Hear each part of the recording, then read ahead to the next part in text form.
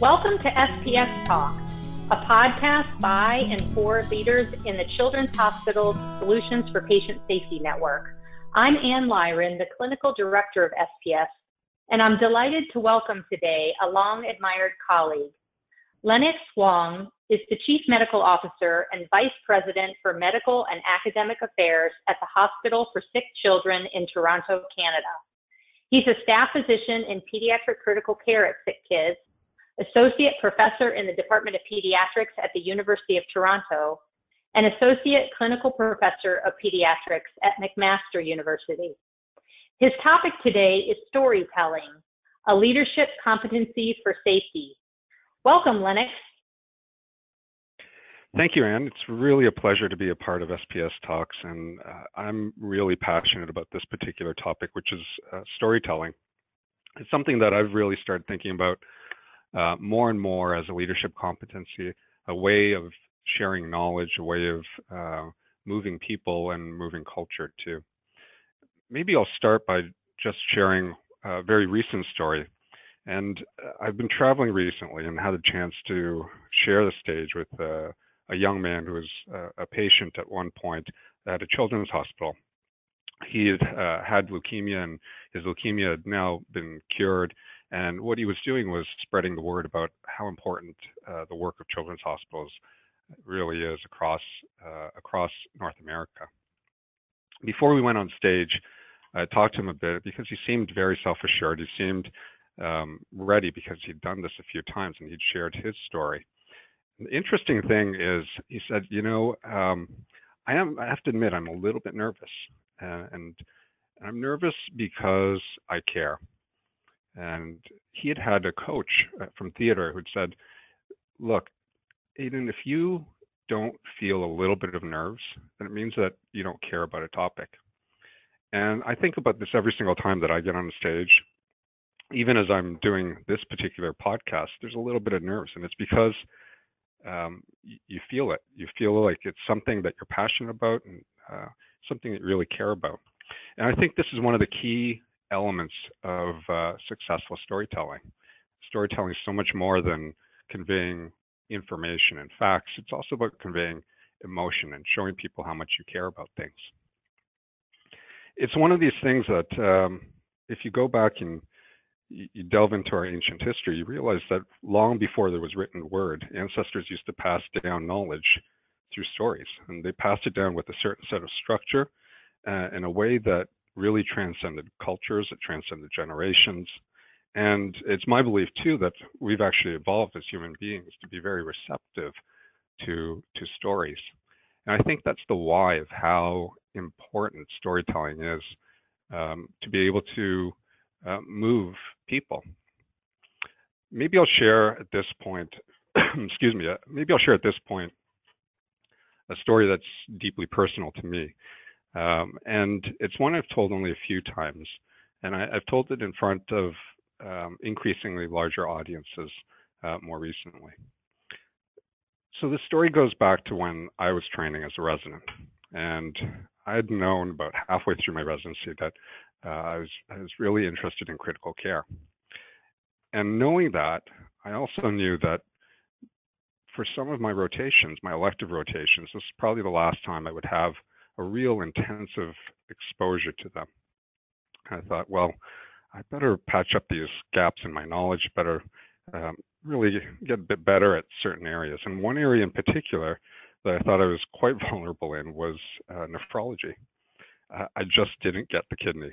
I couldn't figure out how the nephrons are all put together. I didn't understand the tubules. I couldn't figure out why the kidney held onto water in one area and let it out in another area. And so I was determined to really immerse myself. And I was also determined to show to my colleagues, my nephrologists, that this was something that I could hopefully master. Early in my rotation, I was in with a patient and with one of our junior nephrologists at the time. And we were in with a sedated patient who needed a kidney biopsy. And for those who haven't been in on a kidney biopsy, it's a relatively straightforward procedure. Patients are sedated. There's a long biopsy needle attached to essentially a little trigger-like gun, and you prepare the patient, mark off the area, insert the needle with ultrasound guidance, pull the trigger, pop it goes, and this really, really thin core of kidney comes out. And it's about this, looks a little bit like a transparent thread. And what happens is that you then need to transfer this little core of kidney into a prep solution so it can be sent off for further analysis. So this nephrologist that I was rotating with prepped, ultrasounded, fired, pulled out a core of kidney, and then said, all right, Lennox, I'm going to unroll this kidney onto a little piece of gauze, set on a Petri dish. All you have to do is bring this Petri dish over from the bedside over to this table so that we can get it into the prep solution. I thought, no problem, piece of cake. So I pick up the dish, and as I pick it up, this kidney, which was rolled onto a little tiny roll of plastic, started to roll off the gauze. And it fell off the Petri dish and bounced onto the floor. I froze. I had no idea what to do. All I could say was very bad, very bad, very bad, very bad. And the nephrologist who had her back to me said, what's very bad? What's going on? And all I could say in response to her question was, very bad, very bad, very bad. The kidney was on the floor. It was clearly not usable.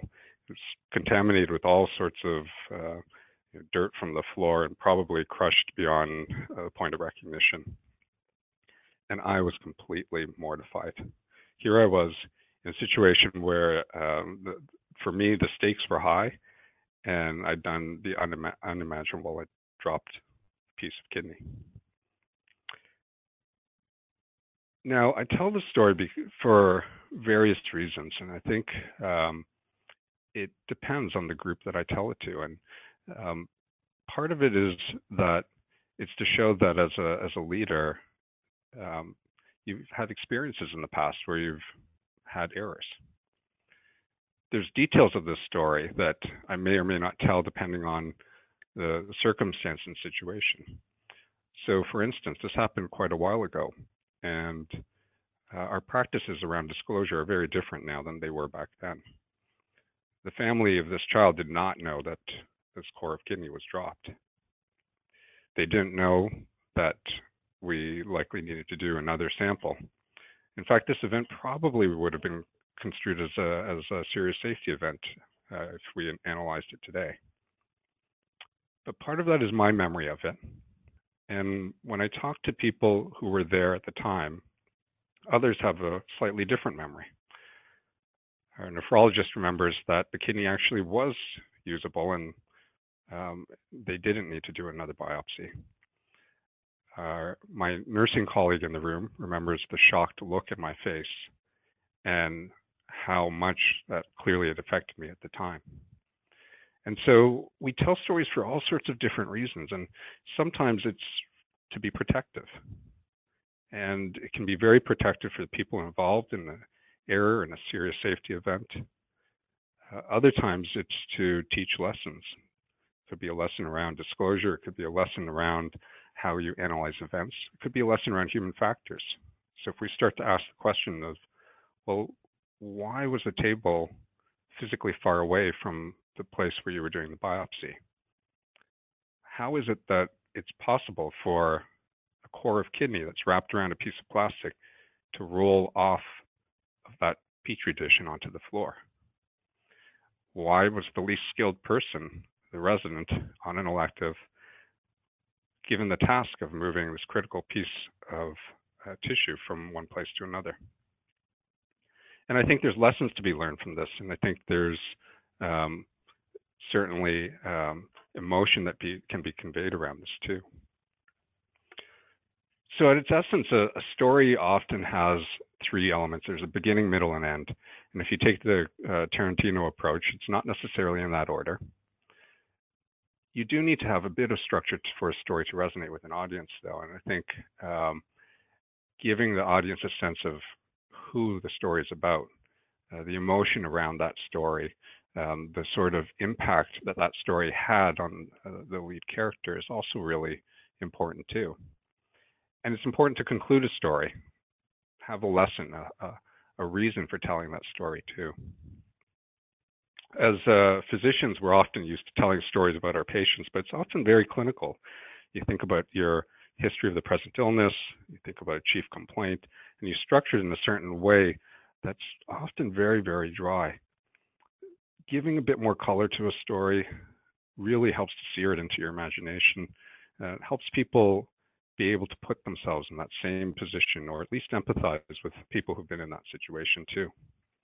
I personally think that stories around failure, near misses, stories around serious safety events are tremendously impactful.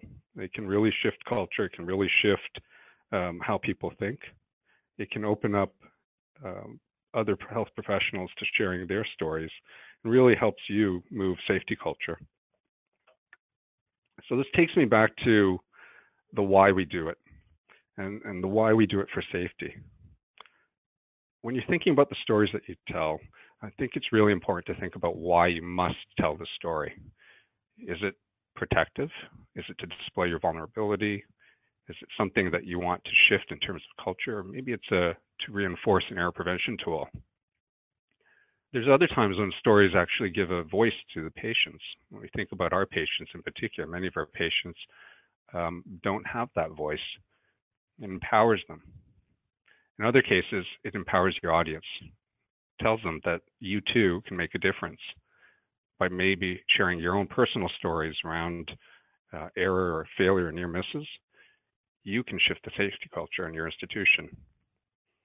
And this takes me further to why it's a leadership competency. The best storytellers, I believe, are oftentimes the best listeners.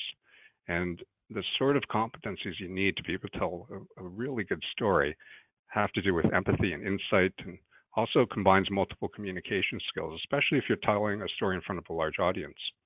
You need to be able to read that audience. You need to be able to understand how they're feeling about what you're telling them, and then also be able to carry that along and reflect it back to them.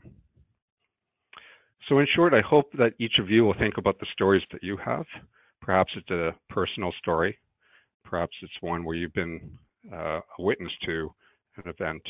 Think about the emotions that you felt. Think about how you want to convey that, and use your stories to help improve safety at your institution and at others as well. Thank you.